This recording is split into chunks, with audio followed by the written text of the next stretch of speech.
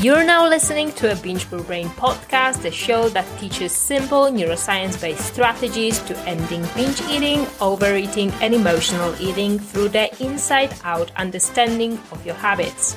I'm Natalia, your host, and I'm here to help you create wellness without the obsession. Let's get started.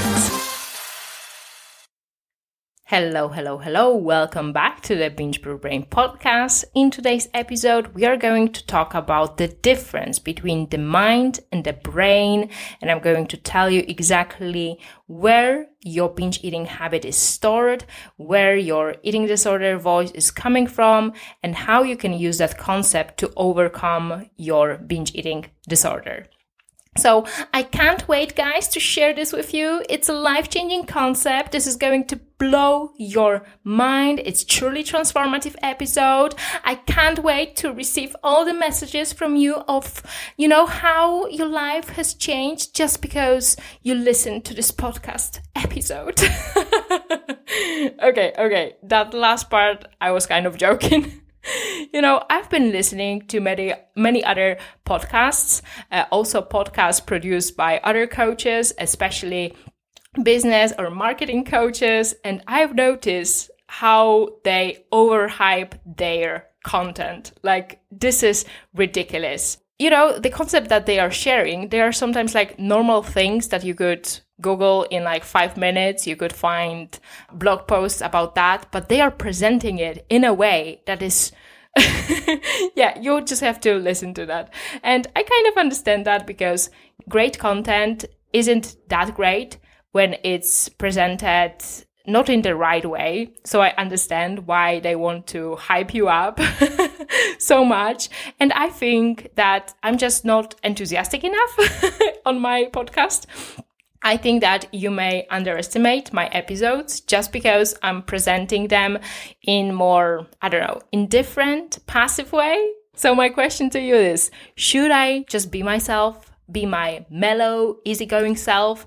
Or should I put a little bit more effort to sound more, impassioned? Anyways, let's go. Let me tell you why I'm recording this podcast episode. So I wanted to expand on the concept that I've already introduced in the episode called Stop Self-Sabotaging with Food by Resolving Inner Conflict. So I want to piggyback on that podcast episode. So at the end of this episode, I told you that there are two parts of you. So there's your essence and there's also your personal habitual thinking. So your essence is your mind and your personal thinking is your brain. And this is how I choose to see my inner interaction. But of course, remember that it's all entirely made up. I don't know the truth. And of course, the problem of the brain versus mind is deeper and more complex than you could ever imagine. And when I talk about the mind-body problem, in this case, brain would be the body.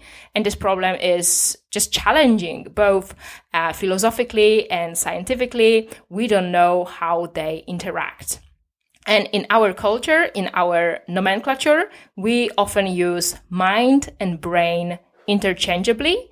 And this is how most people see it. So when they refer to brain, they usually see it as just an organ, as a part of the body that consists of nerve cells, aka neurons, and also glia cells. However, mind, for most people, mind would be your psychology, your inner speech, your mental processes. And that includes thoughts, concepts, problem solving, making decisions, memories, perceptions, intentions, and so on. So interaction between mind and brain is complicated. We don't know how it actually looks like. And there are many different approaches to this problem. You probably have heard about dualism. So in case of dualism, people who believe in that, they see that the mind exists independently of the brain. So for example, in Christianity, I think that this is an example of dualism because people who believe in Christian God, they do see the body and the soul. So there's a distinction between your body and the soul. And in dualism, most mental processes are seen as non-physical. Therefore, the mind and body are separate. However, they do interact. And I think that a person who introduced this conflict, this concept, this problem was Descartes. And he just noticed that, your knowledge, your intellect is a little bit different than your consciousness and self-awareness. And you might associate René Descartes with a famous quote, cogito ergo sum, which means I think, therefore I am. And on a personal note, I think that he got it wrong, or maybe we translated it wrong, because I don't think that it's true that I think, therefore I am. I think that it's other way around. I think that I am, therefore I think. Like first I am, therefore I'm thinking. Anyways, I wanted to give you a couple of examples of how people see this interaction between mind and brain. So one example would be dualism. Another example would be materialism. And materialism holds the idea that all mental phenomena are just neural phenomena. So there is nothing that happening in your mind. Everything can be explained in relation to the matter. So the way you think, so the fact that you think is just the result of neural activity in your brain. And we've got also the opposite stance, which is called idealism. And idealism says that the reality that we know, it is all constructed in our mind. So you could be a brain in a jar, and all the things that surround you, all the matter, is actually the representation of mental processes. So all of the matter around you, you just imagine this. So those are a couple of examples how we can see the interaction between brain and mind. Well, some people throw into the mix also, the divine intervention. So they say that there's a God, or maybe there's a universe, or maybe there's also a universal mind, that each one of us is a part of this huge universal mind. Anyways, what I wanted to say is that most of the philosophies point out that the mind and the body are depending on each other. So the mind is kind of separate, yet it is also inseparable from the brain because the mind uses the brain, and the brain responds to mind, and all mental processes can physically change the brain. Therefore, mind and brain are constantly changing like the whole universe. And please notice that right now I just talked about brain and mind. I didn't even go to the hard problem of consciousness, and I'm not qualified to talk about that. Like the concept of how consciousness starts, how it arises, this is just another level of complication. Anyways, I want to share with you my own distinction between mind and brain, and it's going to be different from what I've just told you. And again, the distinction I'm going to make, it's all made up in my own mind, or perhaps I've heard it somewhere and now I don't remember where I've heard it, and probably, I integrated different ideas. Anyways, I want to share it with you just to simplify your life and simplify your eating disorder recovery. So how I like to think about mind and brain, I think that this is useful and it helps me in making better choices, and I believe it can help you too. So right now I want to tell you a little bit more about how I see the brain and how I see the mind. And again, it's going to be probably slightly different from what you've heard. So the brain, for me, is a physical organ, is an aspect of the body. It consists of tissues, nerve cells. You probably agree with me on that.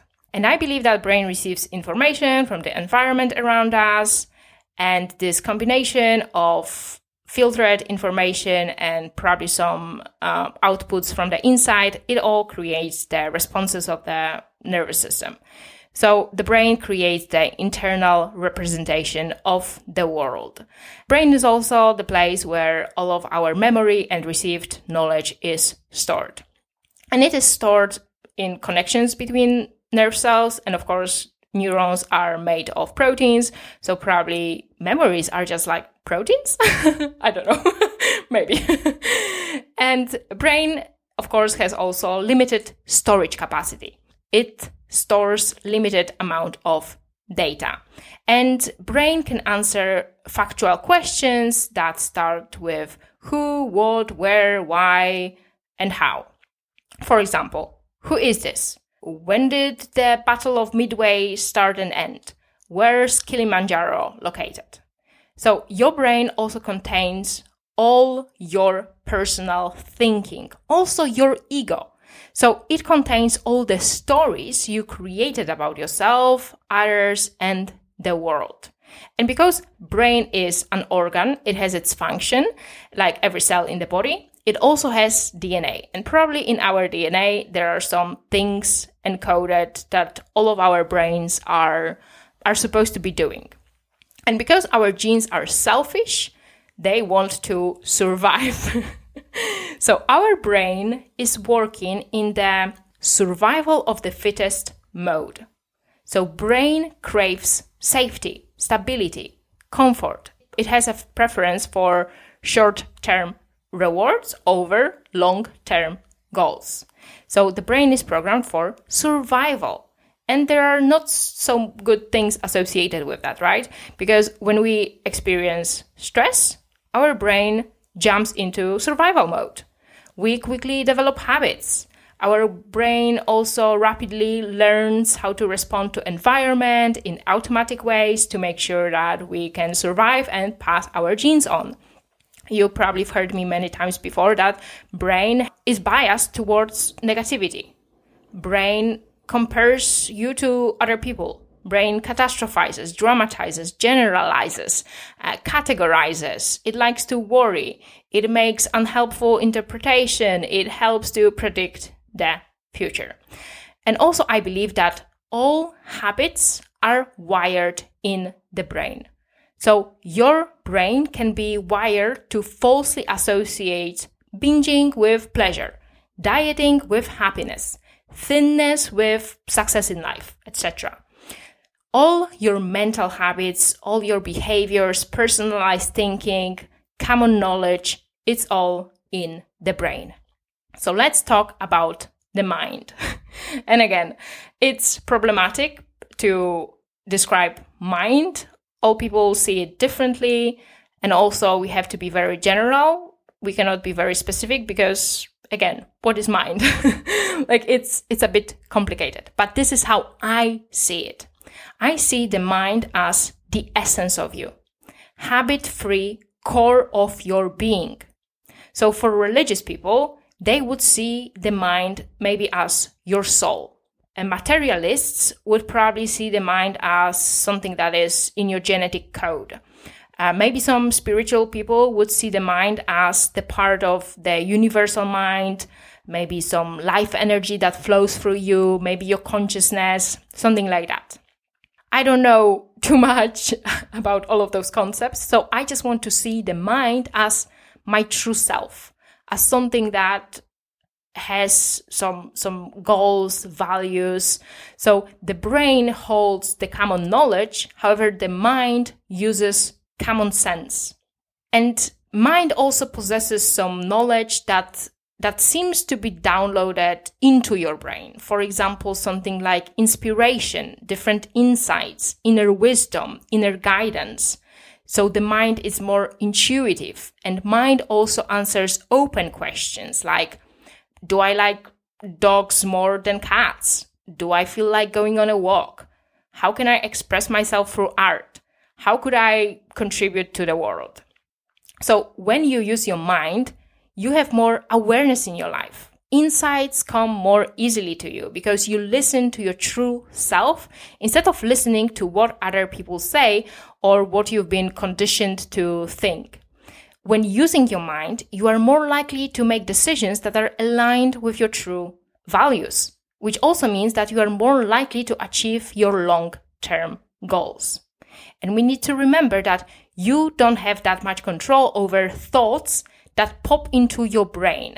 However, it's not the mind who creates thoughts. The mind is involved in the process of paying attention. Therefore, the mind can change the brain by changing attention.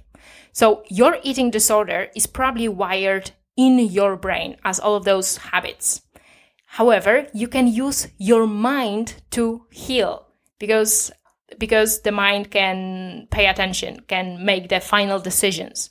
Therefore, you can, whenever brain produces those eating disorder thoughts, you are able to, for example, do not pay attention to them. You can dismiss those thoughts. You can listen to your true self. As I've made a distinction between mind and brain, there is something more I have to say, that mind and brain, after all, they do work together. They are a team and they are both equally important. There is neither a good hero nor the bad villain in this situation. So through evolution, of course, we developed a brain designed to help us survive. So we need those automatic habits to conserve energy. In dangerous situations, you need brain's quick action to ensure survival. So it's important to keep that balance. So the brain's primary goal would be survival and safety. However, mind has bigger goals.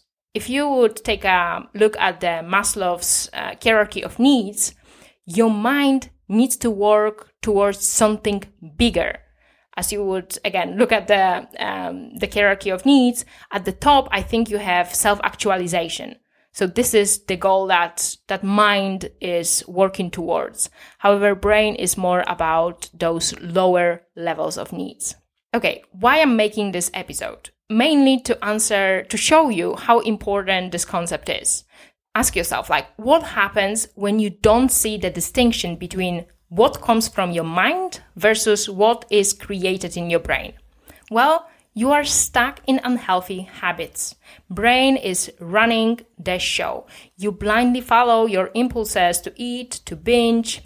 You feel anxious, even in not so stressful situations, just because in the past your brain created neuroassociation between that kind of situation and feeling of anxiousness. What else? You believe all unhelpful stories about yourself, that you are broken, that you have addictive personality, that you're impulsive, that you're the lost cause. You react to all contaminated thinking without questioning the truthfulness of those thoughts. And of course, you are acting out of those unhelpful thoughts that create disordered eating and eating disorders. So what I want you to remember after listening to today's podcast episode, that you have limited control over your thoughts because it's the brain that generates those deceptive brain messages. So when you let your brain run the show, your life will be full of unwanted habits and addictions. So since you cannot directly control your brain, because you cannot control, protein synthesis, neurotransmitters release, electrical impulses, you cannot control that, you need to find a different way to show your brain what is important and what is not. So you can control your attention with your mind. And attention can change your brain, can rewire your brain. And I'm going to tell you more about that in the future episodes where I want to talk about quantum Zeno effect. That's very interesting. Anyways, you can change your brain via self-directed neuroplasticity. And all you need is to pay attention to what you pay attention to and also learn how to respond to those unhelpful brain messages. What is also helpful is seeing yourself as separate from your habits that you engage with. So you need to see yourself, your true self, versus your contaminated thinking. Because you are not your diagnosis. Once a binge eater doesn't mean always a binge eater. You are just a person who innocently believes the lies that your brain is serving you. So self-directed neuroplasticity is the key to binge eating recovery. To induce brain rewiring, it's often helpful to see yourself as something more than your body. Biology is not your destiny. Your life isn't predetermined at birth by your genetic makeup. You are also more than your thoughts. As a baby, you were already you. You already had some preferences, instincts, emotions were flowing through you all the time. You knew when you were hungry. You knew when you were tired. Also, talk to nurses who take care of babies. Right after birth, babies are already slightly different. Maybe because of genes, maybe because what they were exposed to in the utero, doesn't matter. Not much personal thinking, but already different. I mean, those babies, they do not have that much personal thinking, but they are already slightly different. And similar with animals. Other mammals, or maybe also other animals, they do have some simple thought processes. They do have emotions. They do have social connections. So even though they do not create elaborate stories about themselves, they still have different personalities. I know that because I've been in love with all of the animals. I've been working with so many horses. I love cats. I love dogs. I've met so many of them, and they were all different. So I believe that each person, or in my opinion, each creature on this planet has something unique in them. That's their essence. So your uniqueness doesn't lie in your story about yourself. It's not in your thoughts. You don't need to be afraid that letting go of all of that contaminated thinking will somehow make you, I don't know, a formless blob, a grain of sand that is just like the other grain of sand. I know that when people say that they should drop their personal thinking, they're afraid of losing their sparkle. They are just too attached to their own mental processes. But what I see is quite the opposite. Like people who see that thoughts are not that important, like those are like people you are drawn to them. When people let go of believing in all of their thoughts, they let go of identifying with their thoughts, there's more love, compassion, understanding, calmness. I think that there are more upsides of following your mind rather than processes in your brain. Even though right now you might be identifying yourself with the processes that happen in your brain. Okay, guys, we did it again. Yay! I'm so proud of myself because I'm recording all July's podcast episodes in 1 week. And that's been challenging because my neighbor was also drilling for most of the days. So I had a hard time finding a moment to record. Anyways, I've got a question for you. Do you like more general topics on how the brain works, or should I be more specific and focus on talking only about eating disorders? Because recently I've noticed that I just talk about, more general things, and I just wonder whether I should always try to put it in the context of eating disorders, or maybe you're fine with the direction I'm going recently. Okay, thank you so much for listening and see you in the next podcast episode. Bye! If you enjoyed today's podcast episode and you would like to stay in touch with me, make sure to follow Binge Proof Brain on Instagram, and if you are ready to take this material to the next level and apply what you've learned, then go ahead and submit your coaching application for my Binge Proof Brain coaching program. Thank you so much for joining me today and have a great day. Bye!